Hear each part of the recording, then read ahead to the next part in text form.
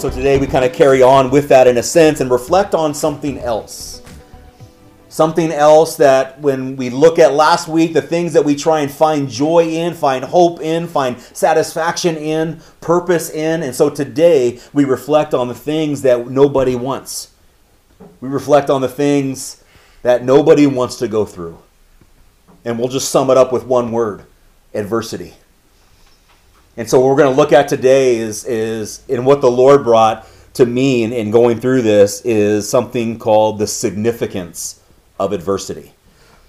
And whether you believe in that or not, let's look at it. Let's hear what God might want to share with us this morning. So let's start by reading verses 1 through 4, and we'll jump into this, and we'll carry on, and we'll talk about and go through the whole chapter this morning. So verses 1 through 4. A good name is better than precious ointment, and the day of death than the day of birth. It is better to go to the house of mourning than to go to the house of feasting. For this is the end of all mankind, and the living will lay it to heart. Sorrow is better than laughter, for by sadness of face the heart is made glad.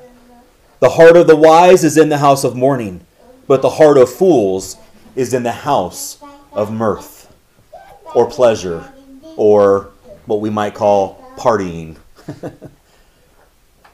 And so that's kind of the question now. And so what we see actually, number one, for the first time in our study of Ecclesiastes, we see these proverbial statements, like the book of Proverbs is laid out. You know, the first time, if you've noticed, this is written by the same person that wrote Proverbs that's writing Ecclesiastes. And we see that for the first time now, he kind of comes back to the wisdom that God had and lays out a lot of those proverb-type statements of wisdom for us. And in this first portion, we need to ask the question, is experiencing adversity better than avoiding it? Is experiencing adversity, pain, sorrow, death, hurt better for us than if things were comfortable, or in our effort in the opportunity to avoid those circumstances at all costs? How does our response to adversity affect our character as an individual? And I think those are the two big questions that we're going to look at this morning. So when he's talking about the house of mourning, he really is talking about kind of envision a funeral service. He's talking about, call it an opportunity, when somebody has passed away and everybody goes to the house of mourning, a church, a synagogue, a temple, a memorial center, a gravesite, or whatever it might be, and they're there standing over and celebrating, call it, as we do today, the life of an individual who has recently passed. That's the house of mourning.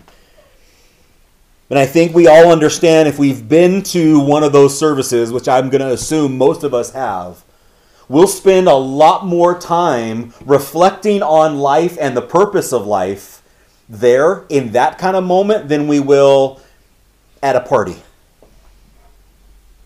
Not too often do we sit and reflect and really look at the reality of life's purpose and vision for life and why I'm living the way I'm living when we're at a birthday party or a significant fun event, so to speak. We don't do it. We just live in the moment, in those moments, but in a time of memorial, in a time of funeral, in a time of somebody's passing, it causes us to sit back and go, they've lost their life. How am I living mine? With the time that I have left, am I really living up to my potential? Am I living the way that God has wanted me to live? In moments of laughter, fun, and parties, we don't contemplate life. We tend not to reflect on the blessings of God because we're in the blessing. We don't need blessing because we feel like we're living it, and don't think about God in the moment. In fact, from the secular perspective, if you've gone to some of those parties, there isn't a lot of self-reflection going on, is there? Just the opposite. I'm going to do whatever I can to forget my life in this moment and live it up and drink it down and party and not worry about any consequences. I'm just going to live in the moment regardless of what may happen because I just want to live a good life right now. So it's just, it comes down to a matter of perspective, right? We had a fun opportunity just last night to celebrate quinceañera for one of Caleb's friends. It was a wonderful event. It was a lot of fun. I am not of that culture, and so I didn't grow up experiencing quinces. Until I married Jess and she took me to her cousins, that I experienced my first quince and go, what is this? This is a birthday party? For me, it was like, here's a cone hat, here's a piece of cake, go have fun. Done. But no, this is like a wedding event. It's a full-blown, it was amazing. To see another one last night, we were there, I don't know how, 6-7 hours, and it just, thing after thing after thing after thing. But God bless her. I mean, she's a beautiful young girl, just celebrating that time in life. And I know there's a lot of cultural meaning and heritage behind that kind of festivities, but you think of just the festivities and the music and the dancing, but then there was also, some drinking and other things going on, and it hurt my heart just a little bit. As the night was concluding, we had to get in the car and head on out. And as we were heading out, there was one unfortunate lady who had a little too much, and was experiencing the results of having a little too much to drink over in the bushes off to the side. And it hurt because I sat in that moment. See, that moment caused me to reflect and think back. We were just having an amazing time, dancing and partying and laughter and joy and excitement. And then here's the result. And not long down the road, we're going to celebrate the life of my dad. It's going to be a different perspective. So to go from a crazy blowout party with loud music and dancing for hours upon end to reflecting on the life of an individual, which one is going to cause you to really consider your own life? So that's what Solomon is talking about. That death is going to come to all, regardless. We know that. We've talked about that. And sometimes it's going to come a lot quicker than we realize. Sometimes we want to get to that point where we say, well, I've lived half my life, now what? But have you really lived half your life? We can say that because we don't know. You may have lived half your life when you were 20. You may have lived half your life when you were 30. You may not get another 20, another 30. You may get 5. You may get one more. We don't know. So this is the point of what Solomon is saying. Not a single person can avoid the reality of what's to come. So the perspective is, in those moments of adversity and trial and hardship and death and mourning and sadness, can we flip our mindset to use those for good reasons, to reflect on who God is, and how I can move forward honoring Him in my life, giving Him the glory, and make that the point. See, that's what the house of mourning does. See, death brings reflection.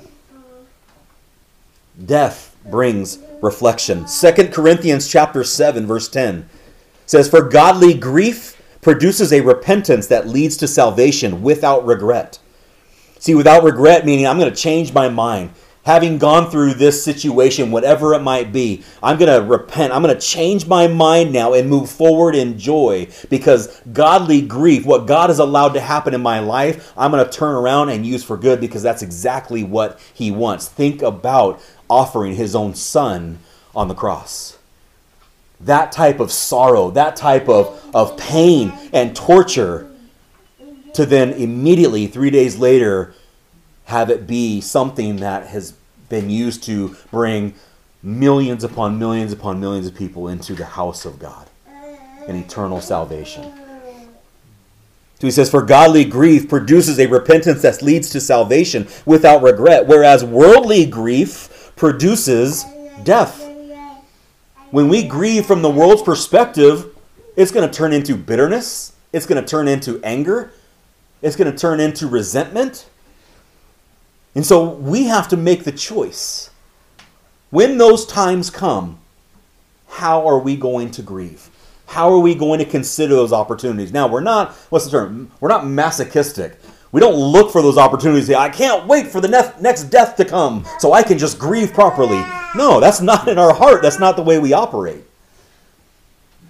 But when those things happen, if we're relying upon the Lord, then we're going to be able to grieve properly and reflect on the life that we have. See, Psalm 90 verse 12 says, "So teach us to number our days that we may get a heart of wisdom." So the prayer of Moses in Psalm 90 was, teach us to number our days. Let us see the reality that we don't have long. We're not here for a very long time. That's the whole point of this book. Here today, gone tomorrow. So Lord, give us an understanding of the time that we have to look to you so we can live properly. We can live biblically. We can live for your glory and do exactly what you need us to do with the time that we have. Give us the wisdom that you need us to have. See, verse 3 said, sorrow is better than laughter, for by sadness of face the heart is made glad. And that statement really grabbed me. That really grabbed me. Sorrow is better than laughter. Who in their right mind would ever say that? Walk up to somebody in the store next time and say, hey, I think you need to do a little more crying in your life. It's going to be better for you. They're going to look at you like you're crazy. See, sorrow is better than laughter, for by sadness of face, the heart is made glad. Now, I had to look at that in a lot of different translations. And I went to a lot of different ones, and they all basically said the same thing, except for the New Living Translation. When you look at that line in the NLT, it says this, for sadness has a refining influence on us. Sadness has a refining influence on us. You know, and how many times maybe back in the day we used to sing a very popular worship song called Refiner's Fire. Isn't that the name of it, right? Refiner's Fire. Okay, I can't, I'm missing the lyrics right now for whatever reason, but that idea of God being a refiner. And he says in Zechariah 13, I will test them as gold is tested. Meaning what? I'm going to put you in the fire. I'm going to give you adversity. And the whole point of that is it draws out and exposes the impurities within. That's the whole point of refining gold and silver and precious metals. It draws out the impurities so you can separate them and have pure, beautiful, precious metal, whatever it is. And that's how God sees us.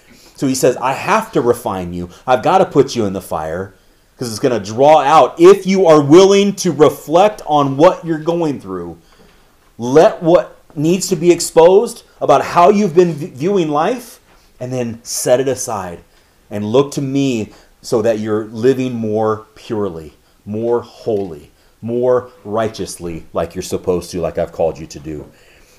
So the prayer should be, God, grant me the wisdom I need to live the remainder of my days for your glory and your purpose. Even when those moments come, let me see it that way.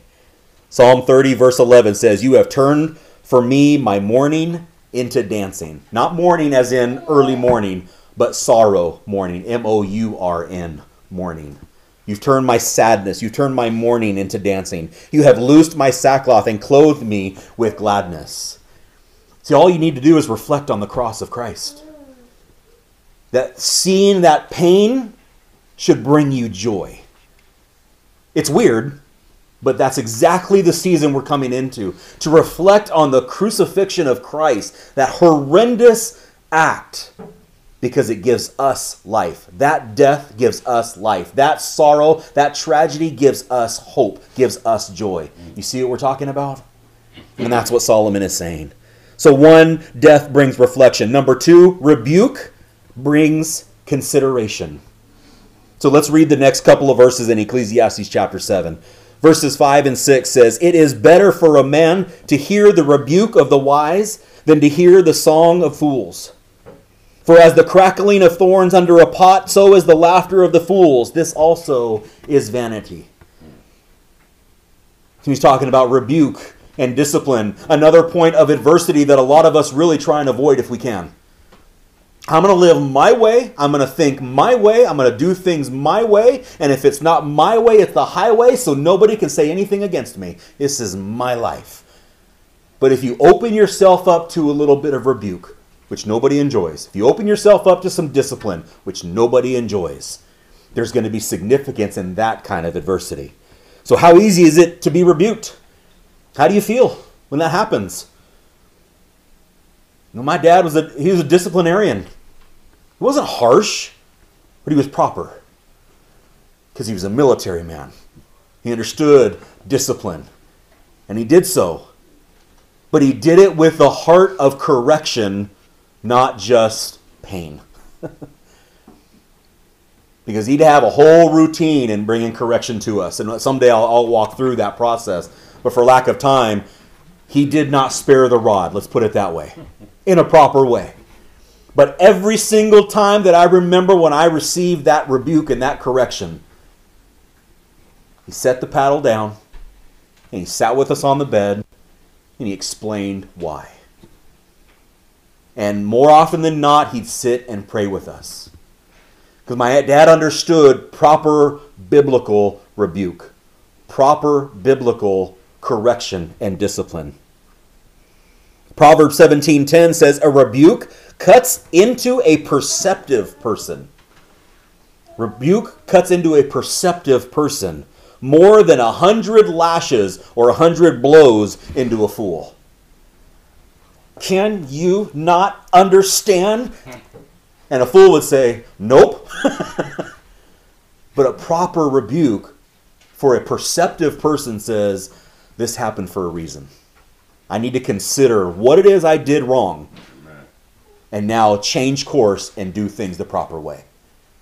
So, Hebrews chapter 12 really brings this out. For the moment, all discipline seems painful rather than pleasant. But later it yields the peaceful fruit of righteousness to those who have been trained by it. And I love these next verses. It says, therefore, lift your drooping hands and strengthen your weak knees and make straight paths for your feet so that what is lame may not be put out of joint but rather be healed. See, when you're willing to be trained by the correction of God and be disciplined by His Word, you don't get to walk around all humdrum, woe is me, ma. No, he says, strengthen your knees, stand up, walk straight ahead, learn from that moment, and move. Keep going. That's the point of proper rebuke. So death brings reflection. Rebuke presents us a moment of consideration. And 3, waiting offers surrender. Waiting, patience, offers surrender. So let's look at verses 7 through 13. It says, surely oppression drives the wise into madness, and a bribe corrupts the heart. Better is the end of a thing than its beginning, and the patient in spirit is better than the proud in spirit. Be not quick in your spirit to become angry, for anger lodges in the heart of fools. Say not, why were the former days better than these? For it is not from wisdom that you ask this. Wisdom is good with an inheritance, an advantage to those who see the sun. For the protection of wisdom is like the protection of money. And the advantage of knowledge is that wisdom preserves the life of him who has it. I'm going to say that again. The advantage of knowledge is that wisdom preserves the life of him who has it. Consider the work of God. Who can make straight what he has made crooked? Who can make straight what he has made crooked? We're going to come back to that statement. But we got to understand that both oppression and prosperity have their merits. Both oppression and prosperity both have their merits, don't they? We just got done talking about the fact that we go through oppression should have some merit to teach us to reflect on our life. Prosperity, not just wealthy prosperity, not just financial, monetary prosperity, but wisdom prosperity has its merit, right? But they also have what? Their problems. In just the opposite way. We understand the problems. See, Proverbs 30, verses 8 and 9 says, remove far from me falsehood and lying. Give me neither poverty nor riches. Give me neither poverty nor riches. Feed me with the food that is needful for me, lest I be full and deny and say, who is the Lord? I'm going to come back to that. Or lest I be poor and steal and profane the name of God. See, the problem with being too prosperous, too wealthy in any way leads to a little bit of self-righteousness that says, I got this. Look what I got. Look what I've done. Look what I've attained. Look what I know. I don't need God. That's why he says, Who are you, Lord? I'm good. You just I got this. Now, on the opposite side of things, when we're without, when we're lacking, when we're poor and oppressed in a lot of different ways, we can have the perspective to say, well, I need to change this. I'm going to do whatever it takes, regardless of what I do, regardless of the consequences, to better my position. No matter who I step on, who gets in my way, I'm going to get what I'm going to get. See, either way, either extreme is not good. We need the Lord here in prosperity. We need the Lord here in lack. See, it's a matter of perspective. Why be so quick to aim for prosperity and wealth when we don't have the perspective of living without? Everybody wants more. Again, whether that's financial, material, or even in wisdom and knowledge. We want more. But we don't even have the understanding of what to do with it when we don't realize what life is without it. How to handle it. What do we do when we get it? See, everybody wants the $192 million lottery ticket. Or what did it get up to? $1 billion recently? You pay $5 or whatever it is, and you could win $1 billion.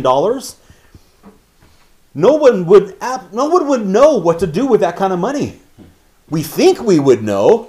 Oh, I'll give so much to this place and be so generous. No, you wouldn't. You'd get so full of yourself and buy everything that you would want, because every story, more often than not, of those that win the lottery, what happens? Not long down the road, they've blown it all, and they're right back into poverty because they didn't have the wisdom to know what to do with that kind of money. We see it all the time with some of these professional athletes.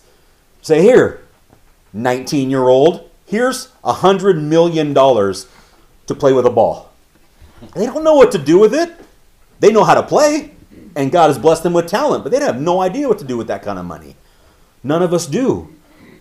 So we need the wisdom that can only come from God, that when He blesses you with more, you know what to do with it.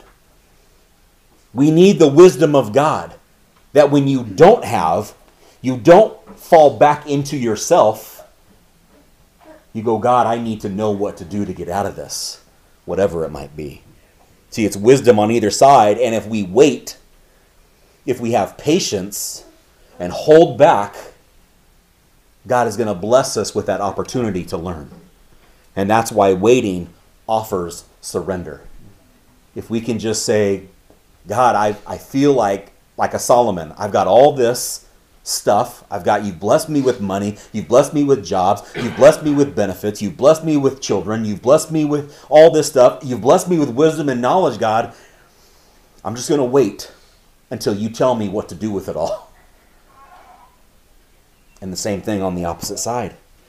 We need to find our contentment in the season that God has us in. And that's why He said, why do we long for the former days? Why He says, why were the former days better than these?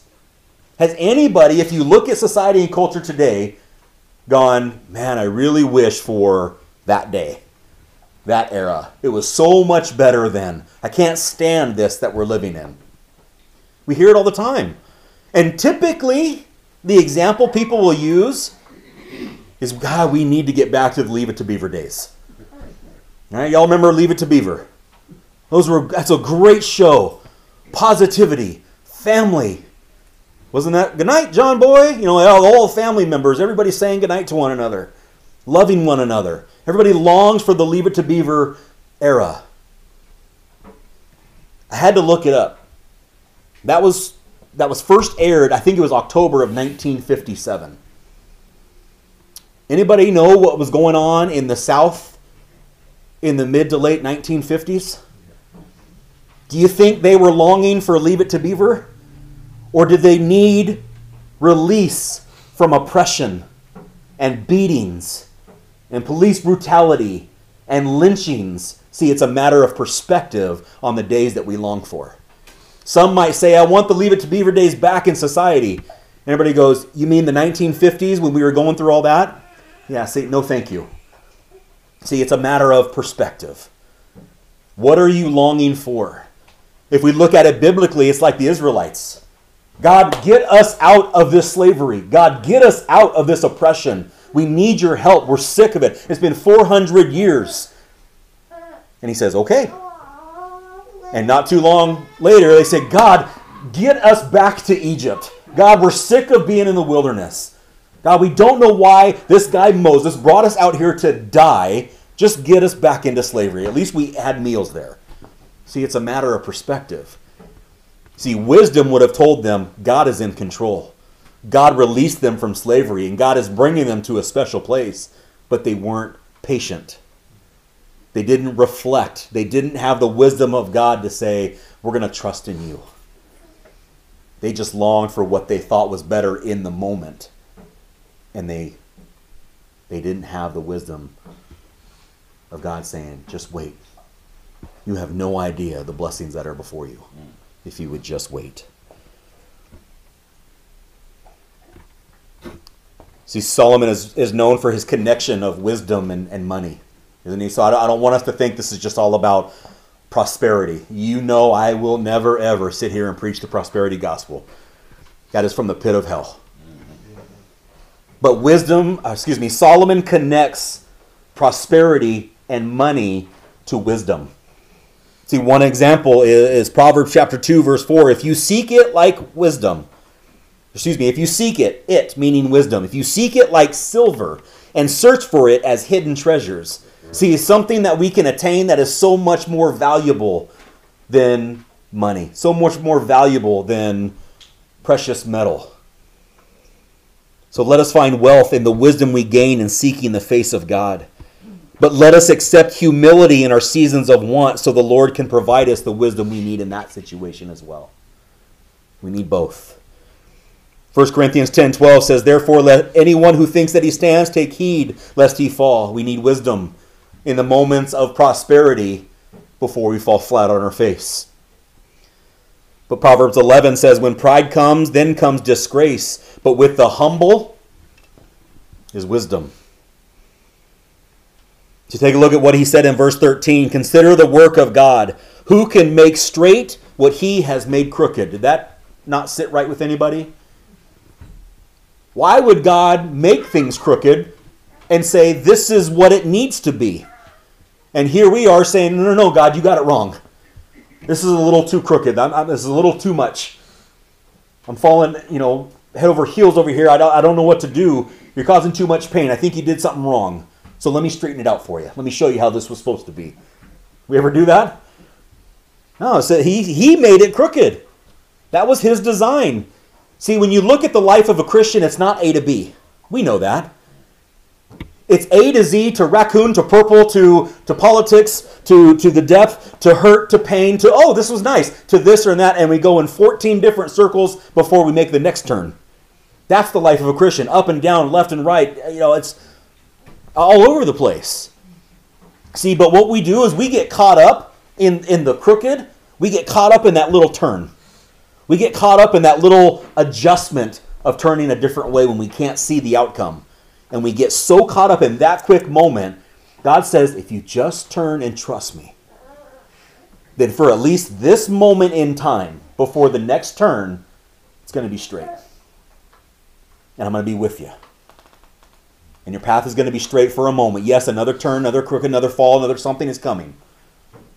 But for this moment, this season, this time, it's straight. So stop trying to straighten it out on your own. I know the path for you. I know the plan for you. Trust me. And I think we know something that we can rely on. Proverbs 3, 5, and 6. Trust in the Lord with all your heart and lean not on your own understanding. In all your ways, do what? Acknowledge him. And he will do what? Make your path straight. See, what he designed to be crooked was for your benefit. It's for your purpose. But in that crooked moment, he will make your path straight so you can walk straight and understand, okay, God, this was for my benefit. For maybe some reason I don't understand, but you're also showing me that I don't need to understand. I just need to trust in you and keep going. Let's finish this out. So what is life all about? Prosperity versus want. Comfort versus crookedness. It's proper balance. It's finding and getting the wisdom from God to find proper spiritual, biblical balance in this world. Look at verse 14. Verses 14 through 18 says, "In the day of prosperity, be joyful. And in the day of adversity, consider this. God has made the one as well as the other, so that man may not find out anything that will be after him. In my vain life I have seen everything. There is a righteous man who perishes in his righteousness, and there is a wicked man who prolongs his life in his evildoing. Be not overly righteous, and do not make yourself too wise. Why should you destroy yourself? Be not overly wicked, neither be a fool. Why should you die before your time? It is good that you should take hold of this, and from that withhold not your hand, for the one who fears God shall come out from both of them." See, this is about balance. Now, please understand, Solomon is not saying it's okay to be a little wicked, just not too much. That's not what he's saying. It's not what he's saying at all. He's saying we need to find the balance. Meaning, yes, we have a sinful nature. Yes, we're going to mess up, but don't just run towards it. Don't just dwell in it. Don't sit in it. Find that balance, but can't go to the other extreme either and say, well, I've got all the wisdom I need. I'm good. I don't need God anymore. I'm good to go. I know it all. I think we all have maybe been a teenager or have raised teenagers that think they know it all. No offense. Actually, yes, listen. But we get to that point sometime, don't we? I got it. I know it.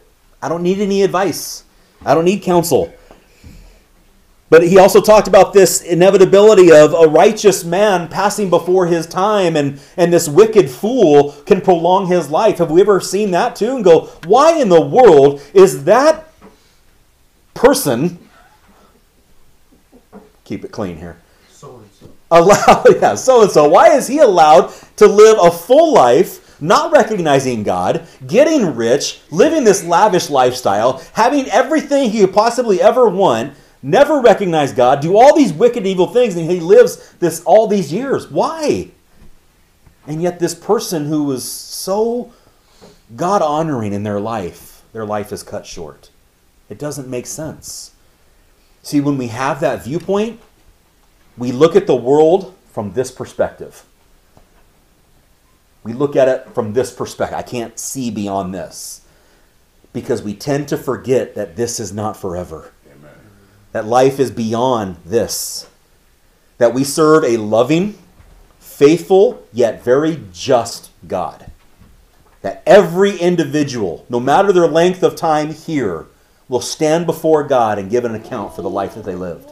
It's not for us to go, well, why do they get to do this? Because all you're saying is, I would have liked that life and I probably would have done it better than them. I would have loved all those riches and I would have used it better for God's glory. No, you wouldn't have. Because you don't know. That's why he said, God made the adversity, but also God made prosperity, so that man would not find out anything after him. We're not meant to know the future. We're meant to live in the now and find the proper balance of God's blessing and what he wants us to know here and now, and that's it.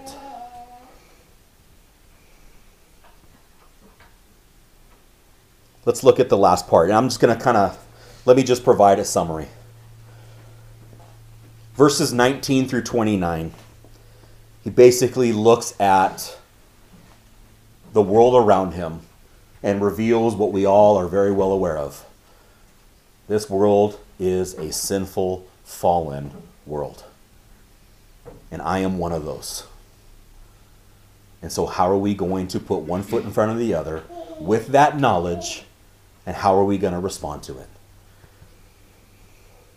So basically what he says is you need to find the balance. We need to avoid the self-perceived wisdom and gossip of others, because there's going to be a lot of people that come to you and flatter you, laugh at your jokes, as horrible as they are, build you up and encourage you, but none of it is going to come from the wisdom of God.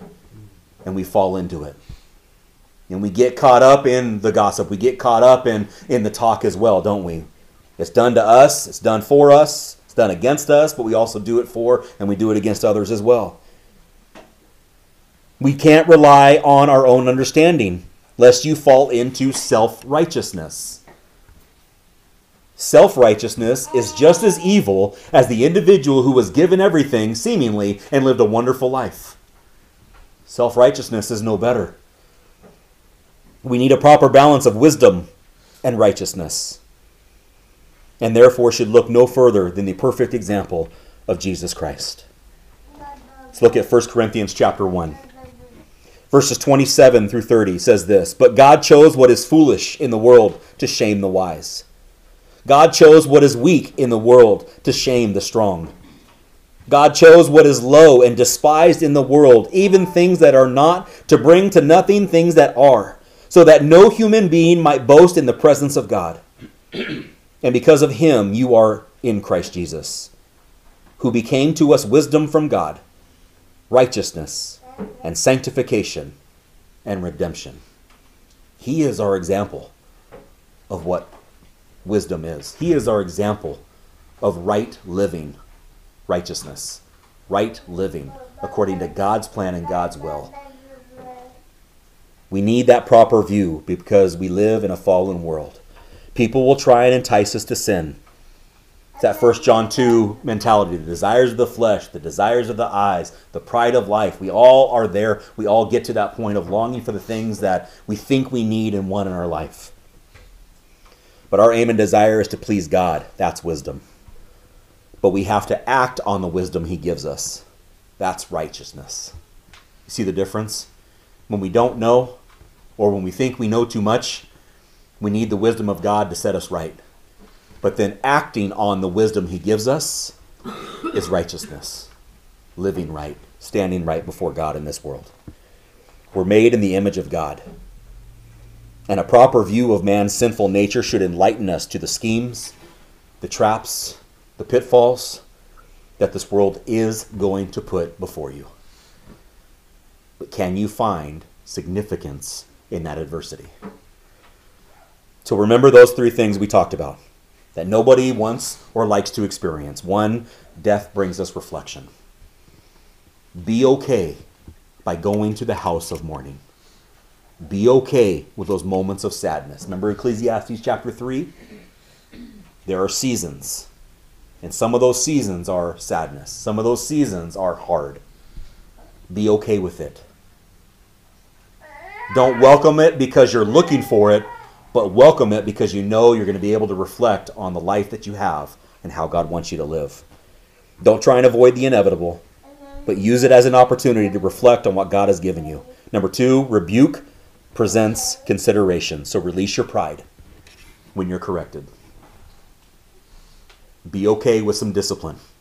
It's good for you when it's done properly. And God will discipline us because he wants to bless you with wisdom that could have not have been found elsewhere. And then finally, wait. Be patient.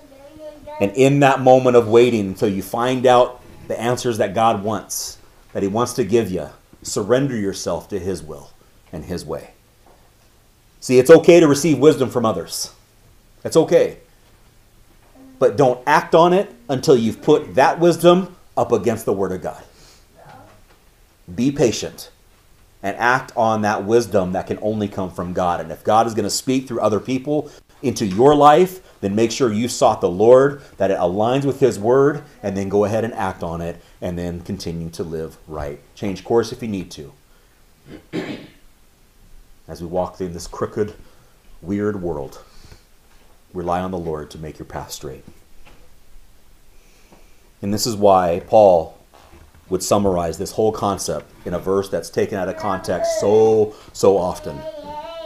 I wanted to use it when I was playing football, but I was not wise in using this verse. But when we put it in context with what we just talked about, this will make more sense now. Philippians 4, we need to talk about verse 12 and 13. I know how to be brought low, and I know how to abound. In any and every circumstance, I have learned the secret of facing plenty and hunger, abundance and need. I can do all things through Christ who strengthens me. There's significance in that adversity. So when you're in it, God is saying, seek out my wisdom, and in that you can do all things. You can make it through.